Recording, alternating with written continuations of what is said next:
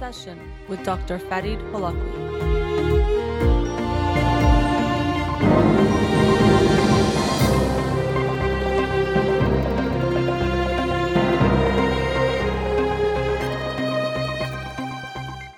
Good evening and welcome to In Session with Dr. Farid Holakwi.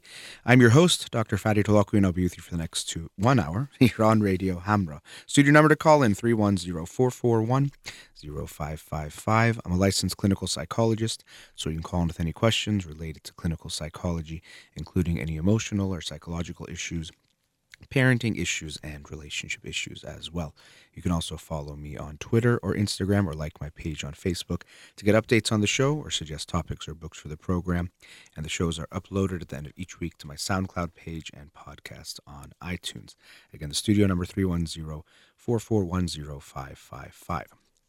Before I get into the book of the week from this past week that I'll talk about tonight, wanted to announce the book of the week for this week. It is 21 Lessons for the 21st Century by Yuval Noah Harari. 21 Lessons for the 21st Century, Yuval Noah Harari.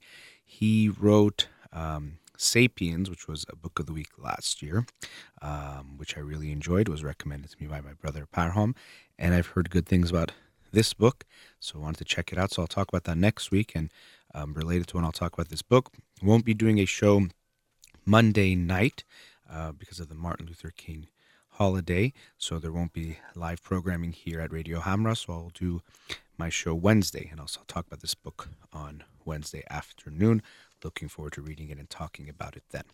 All right, the book of the week from this past week that I'll talk about tonight is No Drama Discipline by Daniel Siegel and Tina Payne Bryson. No Drama Discipline, the whole brain way to calm the chaos and nurture your child's developing mind. And I can not recommend this book highly enough to any parent, or as they mention in this book, really anyone who works with kids or plays a significant role in a kid's life. A grandparent, family member, coach, teacher, therapist. I highly recommend the book. Really, really good. Essentially everything I was reading, I was agreeing with in the book. So much good information and insights and ways of thinking about things that I think make a lot of sense. And a lot of them you've probably heard me talk about on this show before. But there's just so much in the book that I thought was worth reading for any parent. And so to begin with, when we look at this word, discipline, the title of the book is No Drama Discipline. Usually people think of discipline, especially when it comes to kids, we just think of punishing bad behavior. So when you talk about disciplining your children, we think a bit that aspect of it only, that when you punish the bad things, or how do you punish them, is really a lot of times what people mean by how do you discipline your kids. Do you spank them? Do you do timeouts? Do you yell? Do you try to use other means? But what is your form of punishment, essentially? But that's not what discipline means. As they mentioned very early in the book, in the introduction, discipline comes from the Latin word disciplina, which is more about teaching, learning, and giving instruction.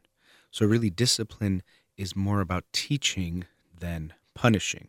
And we have to have that mindset when it comes to disciplining our children, that it's not about punishing them, but about helping them learn about right and wrong, learn about themselves and what they're feeling, what they're experiencing, what their actions are, learn about other people's feelings and how it affects them, learning about relationships, all the things that we want to teach them.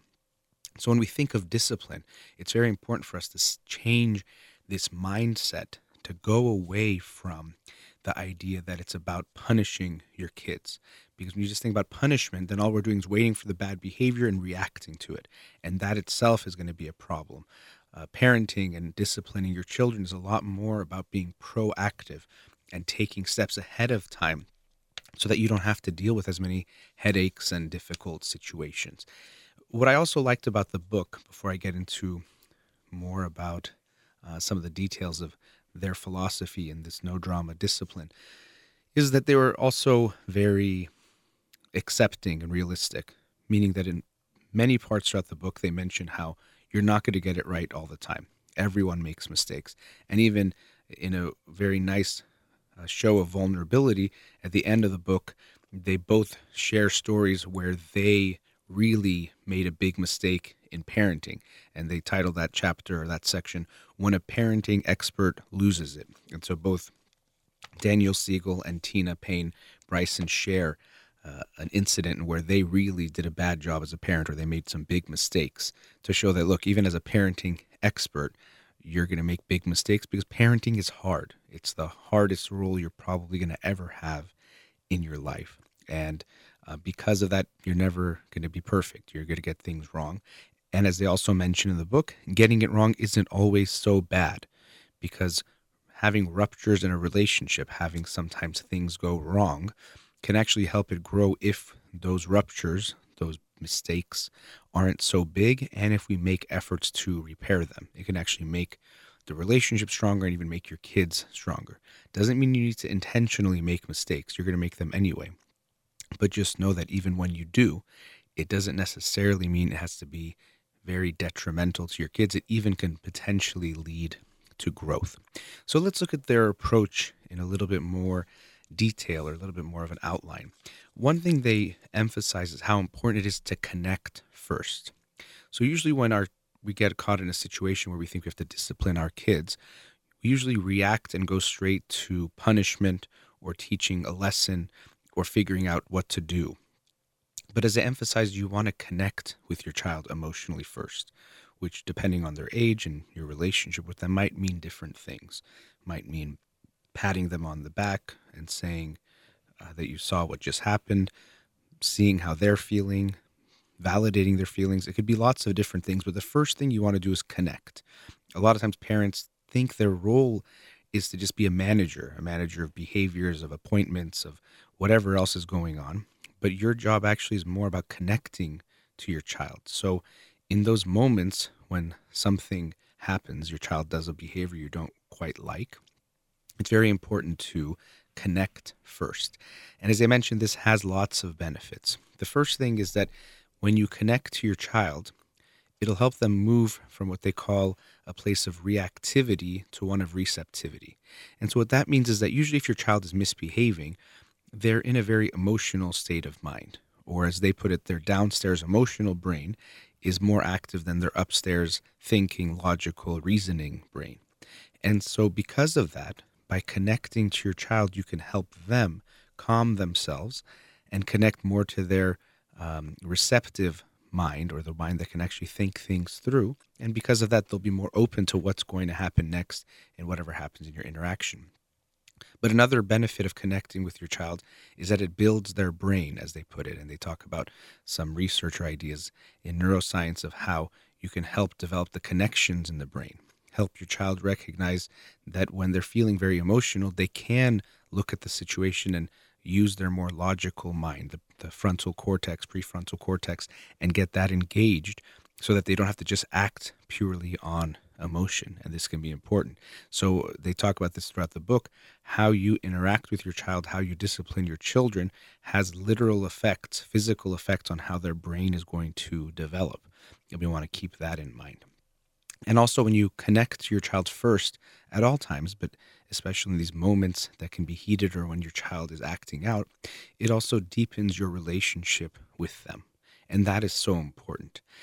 Because one thing I hear a lot from parents, and even sometimes you'll hear from parenting experts or people who talk about parenting, is we talk about what works, quote unquote. And usually what people mean when they say what works is what gets the child to do what you wanted them to do as soon as possible, or right when you want them to do it. So if you want your child to put on their shoes, whatever you do to get them to put their shoes on, that worked. But to me, that's missing a big part of the equation, or what's going on. Because if you use fear and threats and anger, you maybe can get a child to do what you want in that moment. But there's lots of costs you're getting and lots of benefits you're missing when you do that.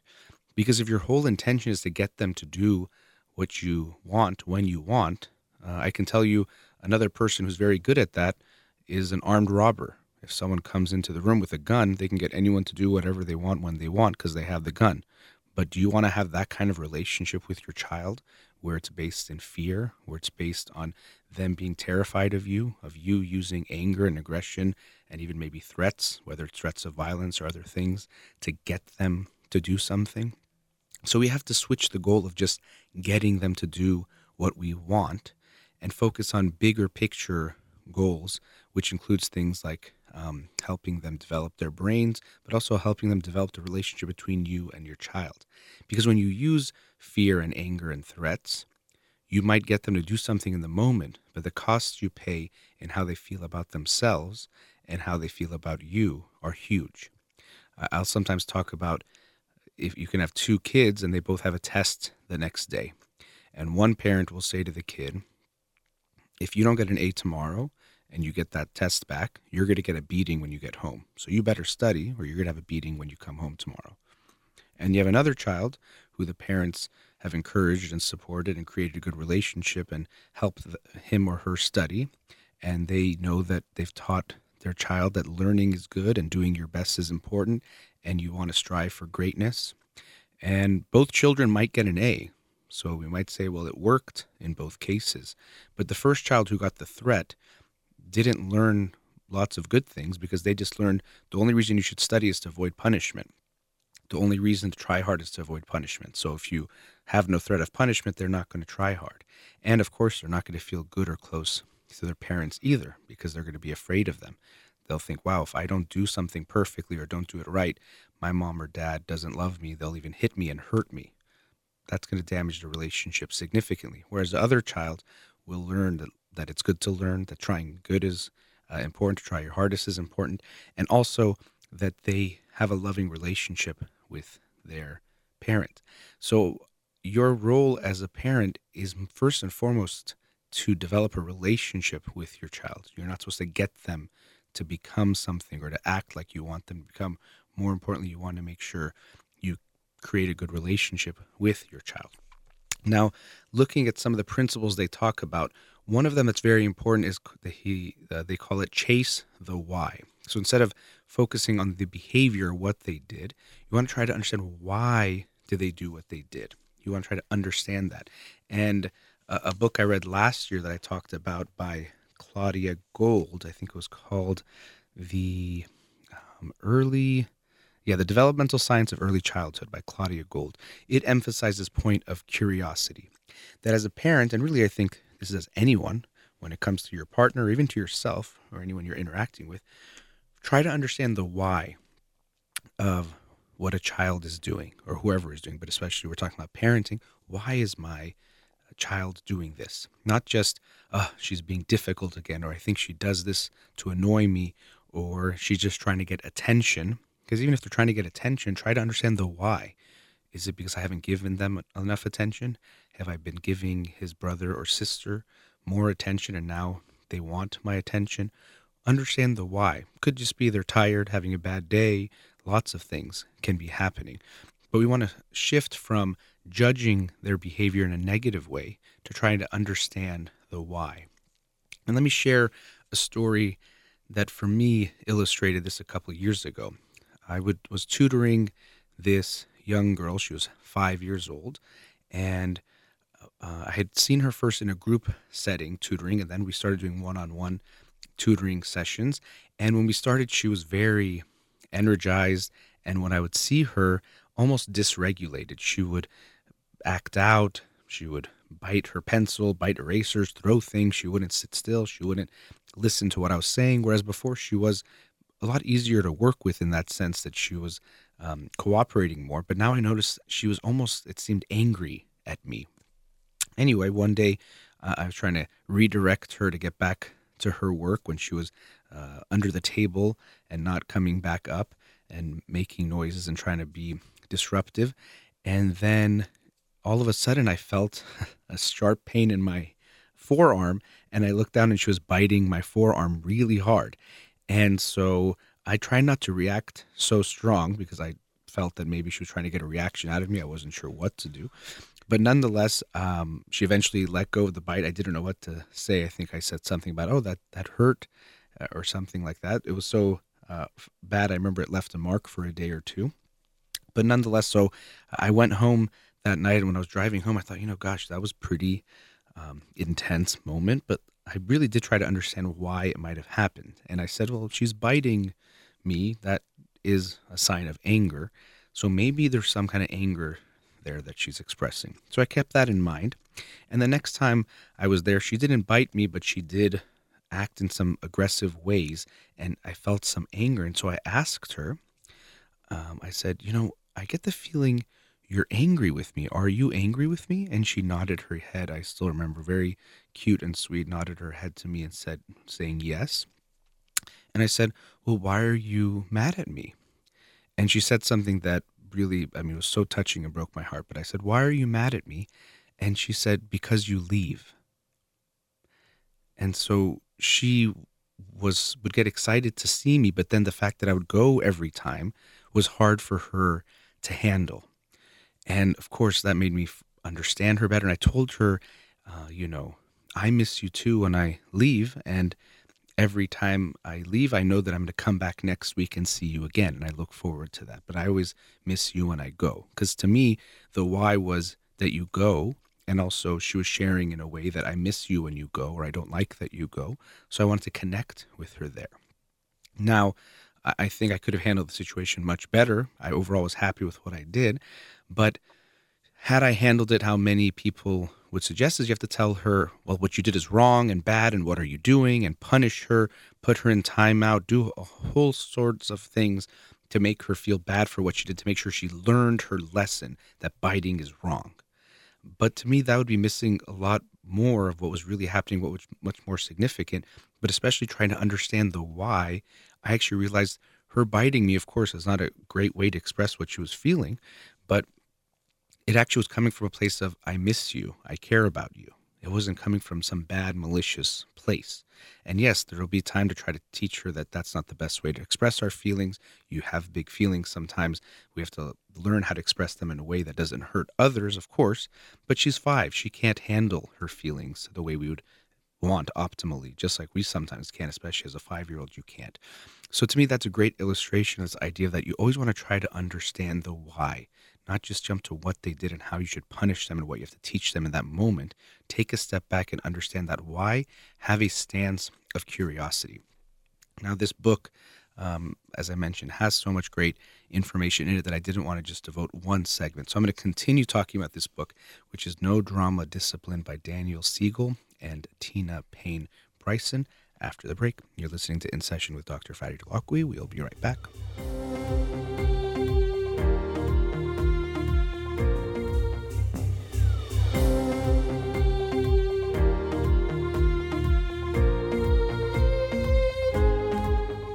Welcome back. I'm going to continue the discussion on No Drama Discipline by Daniel Siegel and Tina Payne Bryson. Again, highly recommend this book, especially to parents or really anyone who works with kids. And just in general, I think a lot of the messages, of course, they are geared towards how to interact with children, but there's a lot of good insights that I think in general are important for people to know or think about in how we deal with emotions or even looking at behavior. But anyway, looking at some of the other things they talk about in their No Drama Discipline philosophy or ideas, they talk about how important it is often throughout this book about validating feelings. And it's a very cliche thing you hear psychologists and therapists talk about, validation, but it's so important. And one thing that's really important that they mention a few times throughout the book, and why it's important to connect with your kids even when they're misbehaving, as they put it, when your child is acting the worst, that's usually when they need you the most. And this can be really hard for parents because that's when they're acting in the ways that are hardest to deal with or even tolerate. Screaming, tantruming, hitting their brother or sister, saying, I hate you, or saying, I hate my brother, whatever it is they're saying or doing. Usually it's pretty hard to handle in those moments, but that's when they need you the most. And so it asks a lot of parents, but this is when you really need to focus on making sure they feel that I don't want to just be around you when you're happy and good, or I don't just tolerate you when you're happy or good and don't like you when you're really upset or bad. I always love you. I always will be here for you. Even when you're having your really bad moments, Might not mean I like what you're doing in that moment. I don't have to like the behavior, but I always will love you and make you feel that I'm here for you no matter what. Because imagine how you would feel as an adult if a friend or a romantic partner made you feel like, I love you when you're happy and doing exactly what I want, but anytime you don't do that, I don't like you at all and I don't want to even be around you. And this is actually why timeouts can be so ineffective. Now, they do talk about timeouts a bit in this book. Usually people think of timeout as a form of punishment. Again, that's what we think of with parenting. Usually we think it's all about punishment and how do you punish. But really, timeouts, if they're used effectively, are supposed to be part of a bigger picture approach where you explain to your child that timeouts aren't punishment. You are bad. You have 5 minutes timeout in your room. But timeouts, the function is to help them calm down and regulate themselves. Because when they're acting out, they're usually emotionally dysregulated or too much emotional activity is going on. And you want to help them calm down. So it's more about communicating to them that you can take time away when you feel overwhelmed to calm yourself down and then come back to a situation or come back to an interaction. So it's not supposed to be a punishment, and that's unfortunately how so often it is used. So if you do want to use timeout, be aware of how you are using it, and usually there are other effective ways to use discipline techniques that don't include timeouts. But coming back to validating feelings. So even if you don't like what your child is doing, you can say yes to the feelings. So you can say no to the behavior or no to what they're doing, but you always say yes to the feeling. So what this can look like is if your child is playing a game, but it becomes bedtime, and you know it's bedtime, and you say, okay, it's bedtime, got to go brush your teeth. Your child might say, oh man, no, I want to keep playing. And you know they have to go to sleep because they got to get enough sleep to go to school the next day or whatever it is they're going to be doing tomorrow. So you can say, I see how much fun you're having playing your game, but we have to make sure we get to sleep at a certain time so you're rested tomorrow. So you can say yes to the feeling because it makes sense. They're having fun, they're enjoying themselves, and now all of a sudden they have to stop in the middle of having fun. And so this is where the empathy piece from your part as a parent comes. And you get it, but you still have to enforce the rule. Just like if your kid wants to go run in the street to play, you might get that it looks fun or exciting, but because you have to protect your kid, you don't care about the feeling as far as letting them act on the feeling, but you're going to stop them. So you get the feeling, you can embrace the feeling, acknowledge and validate the feeling, but you don't have to say yes to the behavior or yes to the request. I know you want to go to your friend's house because you have so much fun when you go to Billy's house, but tonight we have to stay because your grandparents are coming over and it's your grandma's birthday. So you can always say yes to the feeling and show them you care and you understand how they're feeling and what they're feeling matters to you, but you don't have to say yes to what they're saying. And oftentimes people who hear parenting, quote unquote parenting experts think, oh, they're just trying to make kids soft and they're just going to be indulgent and let parents or tell parents to do whatever the kid wants every time. And that's not at all the case. You have to set firm boundaries. Your kids need the boundaries to feel safe and secure. Even if they do bump up against them and will try to break them or go against them, you have to keep those boundaries for them. And being consistent is actually very helpful to your child. So it's very important to do that. Now, they also have a bunch of strategies that they talk about, no drama redirection strategies, and they use the acronym REDIRECT with each word or each letter having a different word or different phrase. And I'll go through some of those because I think they are important. So one strategy that they talk about is reduce words. And I've seen this in my office, and I know most parents do this and most people do this.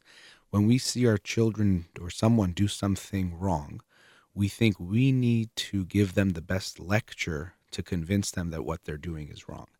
And I can't tell you how many times in my office I've seen a parent start talking to their kid, trying to explain why what they're doing was wrong and talking about future. The reason why you can't yell like that at your friend is because someday in the future, if you yell at your boss is going to fire you. And then if you get fired, you're going to be without a job. And then how are you going to make money? And this whole drawn out explanation as to why they shouldn't do what they're doing. And 10 seconds into the lecture, the kid is already checked out and looking around my office or just wishing they were anywhere but there. And probably in their head, they are somewhere else and not even listening anymore. So although we think the lecture is the answer, it almost never is. So you want to reduce your words. You want to be more concise and short. especially if your child is emotionally overwhelmed and going through something. It's going to be even harder for them to process things. So you want to be short and concise and get to the point. And I always tell parents, and they kind of use a similar language in the book at one point. You want to make sure you're having a dialogue, not a monologue. If you're the only one talking, it's not going well. So if you're talking straight to your kid for 10 minutes and you think this is really helping my child learn something, you're probably getting it wrong. Make it have a back and forth. You say something, they say something. Ask them questions. And even another one of the strategies I have is involve your child in the discipline. And this is very important. You can even ask your kid, what do you think the consequence should be? Or I always tell parents, even beforehand, when it comes to planning the rules or preparing rules, talk to your kids about it. Have them be involved. Okay, what time do you think your bedtime should be? And of course, you're not just going to take their word for it. If they say 2 a.m., you're not going to let your 5-year-old sleep at 2 a.m. But you're going to have a conversation with them and make them feel like they're involved. And the good news is we know that when people are involved in making the rules, they're more likely to follow them. They're more likely to abide by them. And when they break them, they understand the consequences and they agreed to the consequences. So this is how parenting proactively can be helpful.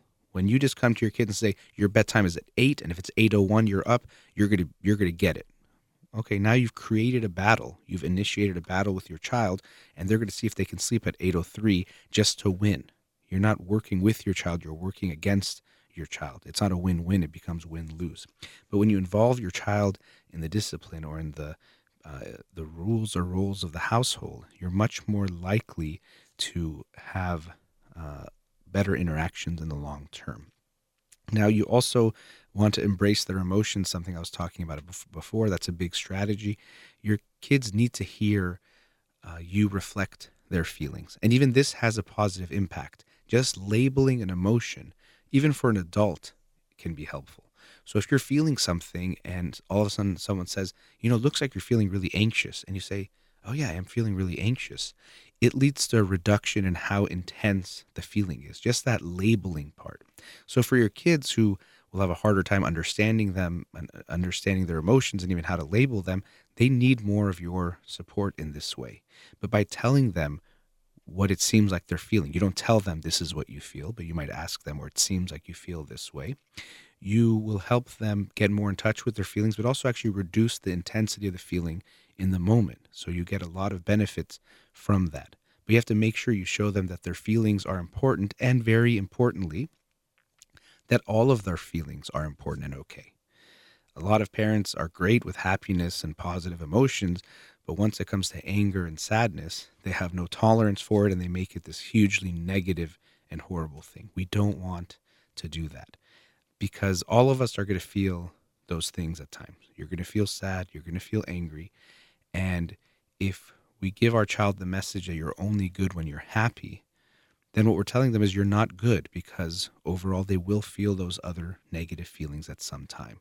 And we have to make sure we embrace the whole child, all parts of them, so they can learn that they are lovable at their core. They don't have to be ashamed of who they are if they ever feel angry or sad, or that people will go away if they feel angry or sad, or that these feelings make them bad in some way. We have to show them that all their feelings are okay. And what's very important when it comes to feelings, and sometimes we hear, well, feelings are good and okay and all that, and so we think that means that, so if you have a feeling, you can act on it however you want. No, not at all. That's one of the big messages we teach our kids, and even as adults, we have to make sure we're learning, is that you always say yes to your feeling, but how you express it is important. You can't say, well, because I was angry, I burned down your house. You can say I was really angry, and I'm going to tell you about it, or I'm going to express it to you. Or I was very sad, so I expressed it in this way.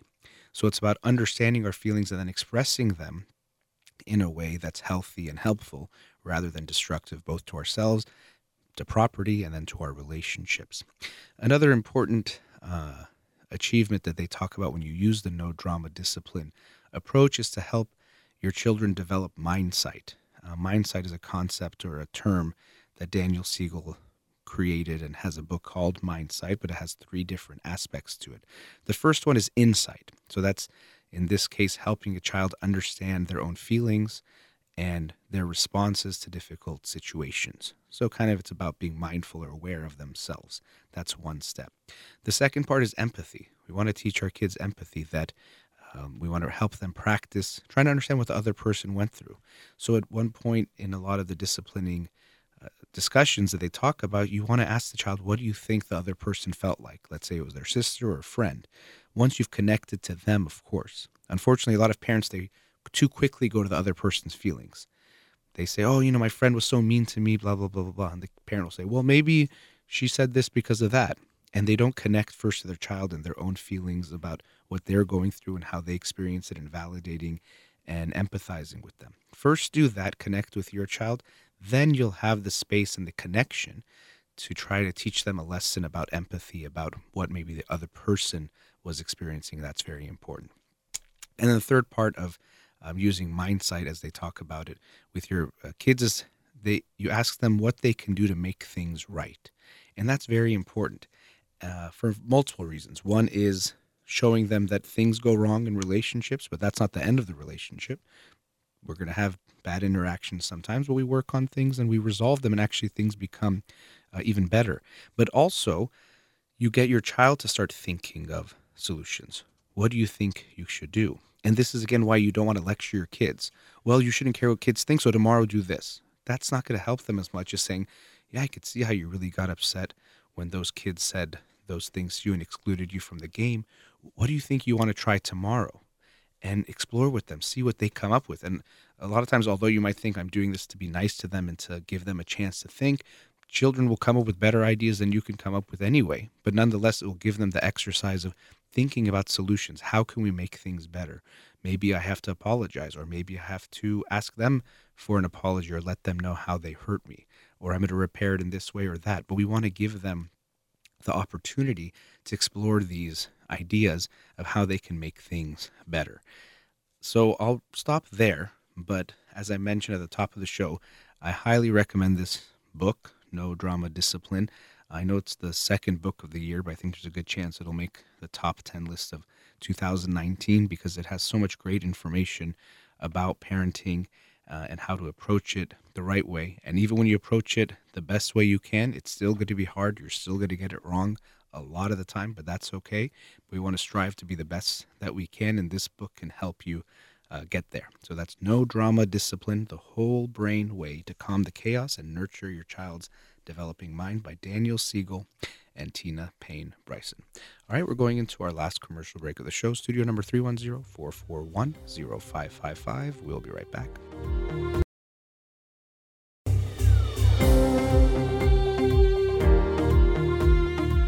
Welcome back. To end the show tonight, I wanted to talk about an important topic in relationships. In this discussion of the book, we talked about a lot of aspects of parenting and things that are important. And I thought, actually, with the new year, people have New Year's resolutions, New Year's goals, but also there's things we can do to help repair our relationships. And in that idea of trying to start things off with a clean slate, as we often think about in New Year's, we can apologize to loved ones, people close to us in our lives, to help clear some of what's gotten in the way of our relationship, or the love that we have for each other and the love we can express and share for one another. Because oftentimes when we do things to hurt one another, but there is no repair, there is no fixing or trying to fix what happened, it damages the relationship. Whereas I mentioned with even in our parenting experiences, if we repair what happened, we can actually create a stronger relationship.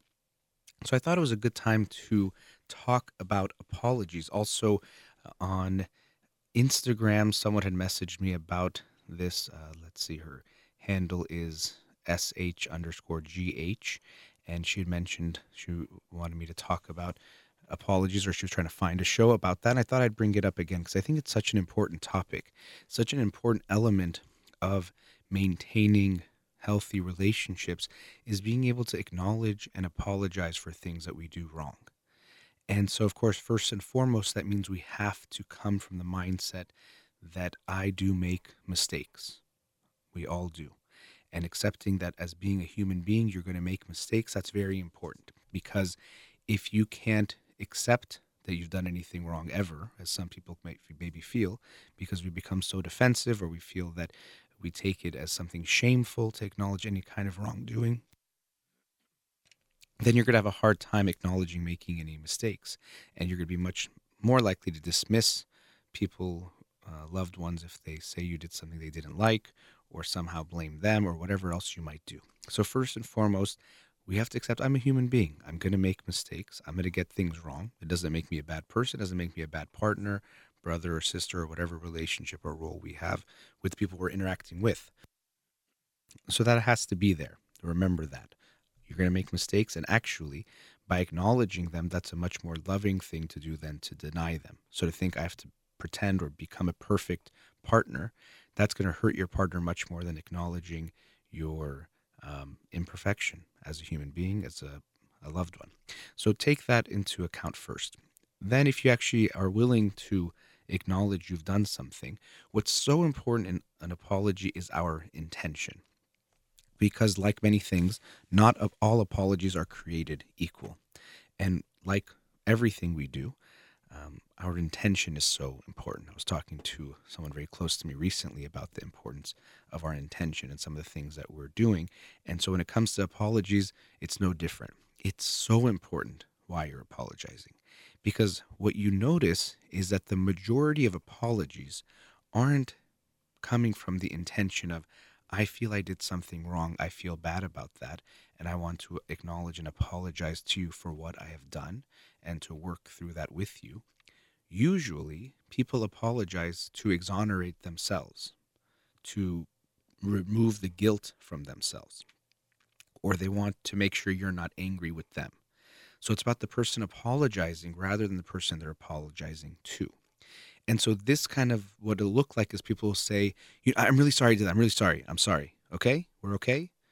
And they're focused just on getting the okay from you, getting the forgiveness from you. It's about them, not you. And that's a problem. That's not a genuine apology that's coming from the place of regret and remorse and I feel bad about what I did. That's just coming from a place of, I want to make sure I'm good. I want to make sure you're not mad at me, or that I didn't do anything really wrong, or whatever else it might be. I can't handle that guilt or that shame, maybe it might be for some people, that makes it so hard for them to bear that. But I'm going to apologize to you just to get forgiveness. And if your intention is to get instant forgiveness or to exonerate yourself or make yourself not guilty of a crime, that's not going to be the right intention of an apology. An apology has to come from a place of, I'm sorry for what I did. I recognize what I did hurt you. And that's why I want to acknowledge this and work through it. So we can go through some of the elements of what a genuine apology does have. To begin with, it's very important to start the apology with saying I'm sorry or something like that, with that kind of word, for what you have done.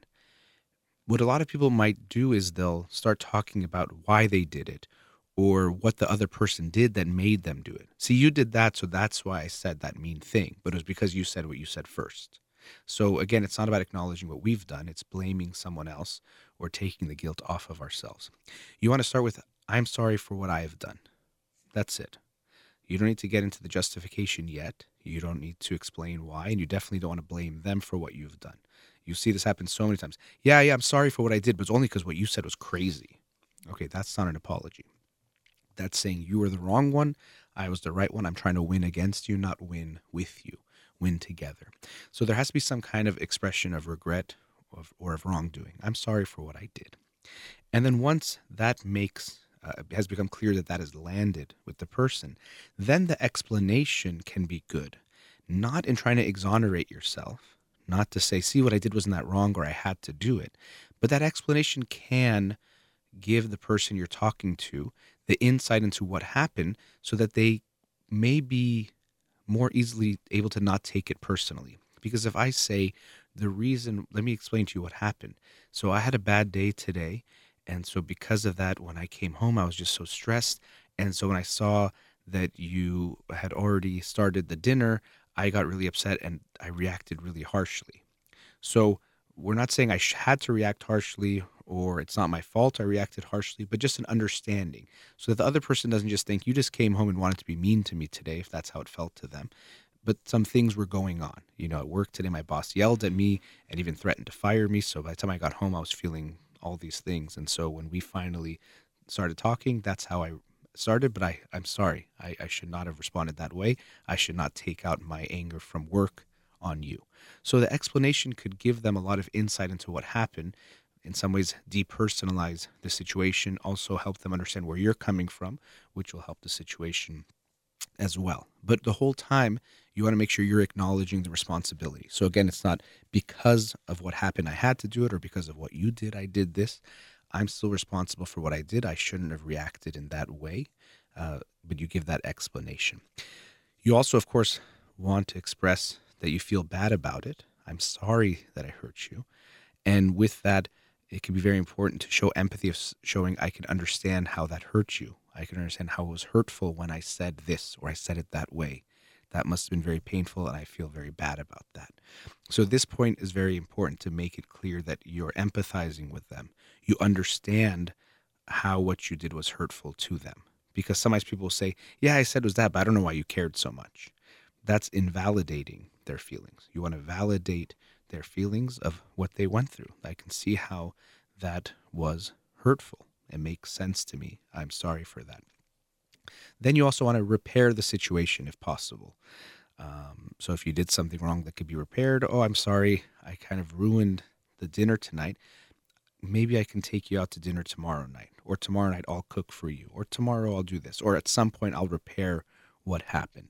But that can show that I want to make right what happened wrong, and show that you really do care about how you hurt this person, and you want to make that effort. That can be very important. And related to that, another very important point is, if you're genuinely apologizing, you want to make it clear to them that you don't want to do it again, whatever it is that you did. And all of us have probably experienced receiving an apology from someone that doesn't feel very genuine, because they keep doing the same thing. So if you really feel bad about what you did, you should be making every effort to not do that thing again, or else it doesn't feel like you care enough, or care that much about not doing it, or think it's not that bad, and you keep repeating that same behavior. So you might even explain how you're trying to not have that happen again. I'm going to be more mindful of this. I'm going to make an effort. Even sometimes I'm going to therapy about this. You might say that, I'm sorry I brought up, I said those questions, or I asked you those things in that way. This is something I'm working on in my therapy. Doesn't mean that that makes it okay and now you're off the hook completely, but really showing them that you're making efforts and you feel bad and you take responsibility. It's about you and your issues. It's not about them, and you're going to work on it. So again, you want to show some way that you're making it clear to them that I don't want to do this again, because I don't feel good about hurting you, and I don't want to hurt you because I care about you. And another important element of an apology is that we don't expect immediate forgiveness. We know that forgiveness can take time, and just because we've said some things doesn't mean it's enough, and it doesn't mean that the time is enough. Someone can still be hurt, even though you've given a very genuine, sincere, heartfelt, and kind apology. It doesn't mean their feelings just evaporate. It can help, and actually we know that one of the most helpful things in having someone feel better after they've been hurt by someone is to receive an apology. I use the example because I think it's a quick one and illustrates the point of, if you've ever been driving and someone cuts you off, if they kind of do that bringing their hand up thing, I just did it, I know you can't see it, where they tell you, I'm sorry, that was, kind of gives you that feeling I was close. Usually if you were feeling angry, it goes away, or at least becomes a lot less, because you feel like they acknowledged it. They realize they kind of made a mistake. But if they don't acknowledge it, or force they flick you off, or whatever else they might do, you're going to get very, very angry. But just the acknowledgement part, if they put their hand up and say, oh, my bad, I'm sorry, that'll make you feel better, that you feel, okay, they recognize the wrong. Because anger comes from a place of feeling like someone has wronged us. And if they acknowledge that they've wronged us, the feeling usually becomes a lot less. So nonetheless, we have to understand that when we apologize, we don't get instant forgiveness. And again, if our intention isn't just to get forgiveness, then we can be patient with our loved one. But if I only wanted forgiveness, that was the whole point of my apology, that's when you're going to see someone say, oh, come on, I said sorry. And you've probably seen that before. Someone says, oh, I'm so sorry, I hurt you, that was my fault, blah, blah, blah. And then like a minute later, like, are you still mad? Like, yeah, well, I still don't feel great about it. Say, oh my God, but I said I'm sorry. I'm sorry doesn't mean the interaction has ended. Apologizing doesn't mean forgiveness has been achieved. Sometimes forgiveness takes time. Of course, it depends on what you've done and the relationship and all sorts of other things. But we have to be ready that it's not going to be over. And because of that, it's going to be a conversation. So yes, you have your apology where you might say lots of things and hopefully address some of these points that I was talking about in this segment. But then you also want to hear from them. And there's probably going to be some back and forth. They say, but I just couldn't believe that you did that. Or this part of it hurts so much. Because you want to understand also what happened. You don't want to just assume, I know why you were hurt. I know why you were feeling what you're feeling. And I know exactly what you were feeling. You want to have a conversation where they can explain, no, but it was this part of it because it meant so much to me, blah, blah, blah, blah. And that can give you some more insight. And then you say, oh, that part of it, I didn't even recognize. Now that you say it, and then you can explain now your side too. So apologies, of course, it's going to be a statement of apology. And I don't mean that like when someone in the media has a statement of apology that they express to the media. I'm saying in a relationship, you're still going to have that expression, but it's going to be part of a conversation. And there's going to be a back and forth. And when you genuinely care about the person and you're coming from a genuine place with your apology, you let them know, I'm willing to wait for you to forgive me. And if there's more you need from me or you want to talk about it more, I'm here for you for that too, to figure that out. Because I know that what I did hurt you and you might not immediately forgive me. I hope you will forgive me, but I'm going to give you that space to figure that out. So we have to be aware that when our intention is coming from a place of acknowledging our wrongdoing, showing our care for our partner or whoever it is, and letting them know we want to work on this so we don't hurt them again in this way. And we also want to work on this situation in the moment to see how we can help them feel better if there's anything we can do. That's going to be approaching the apology from the right way. And in almost all of our relationships, there are these unsaid apologies because we've hurt one another but never apologized for it and never worked through it.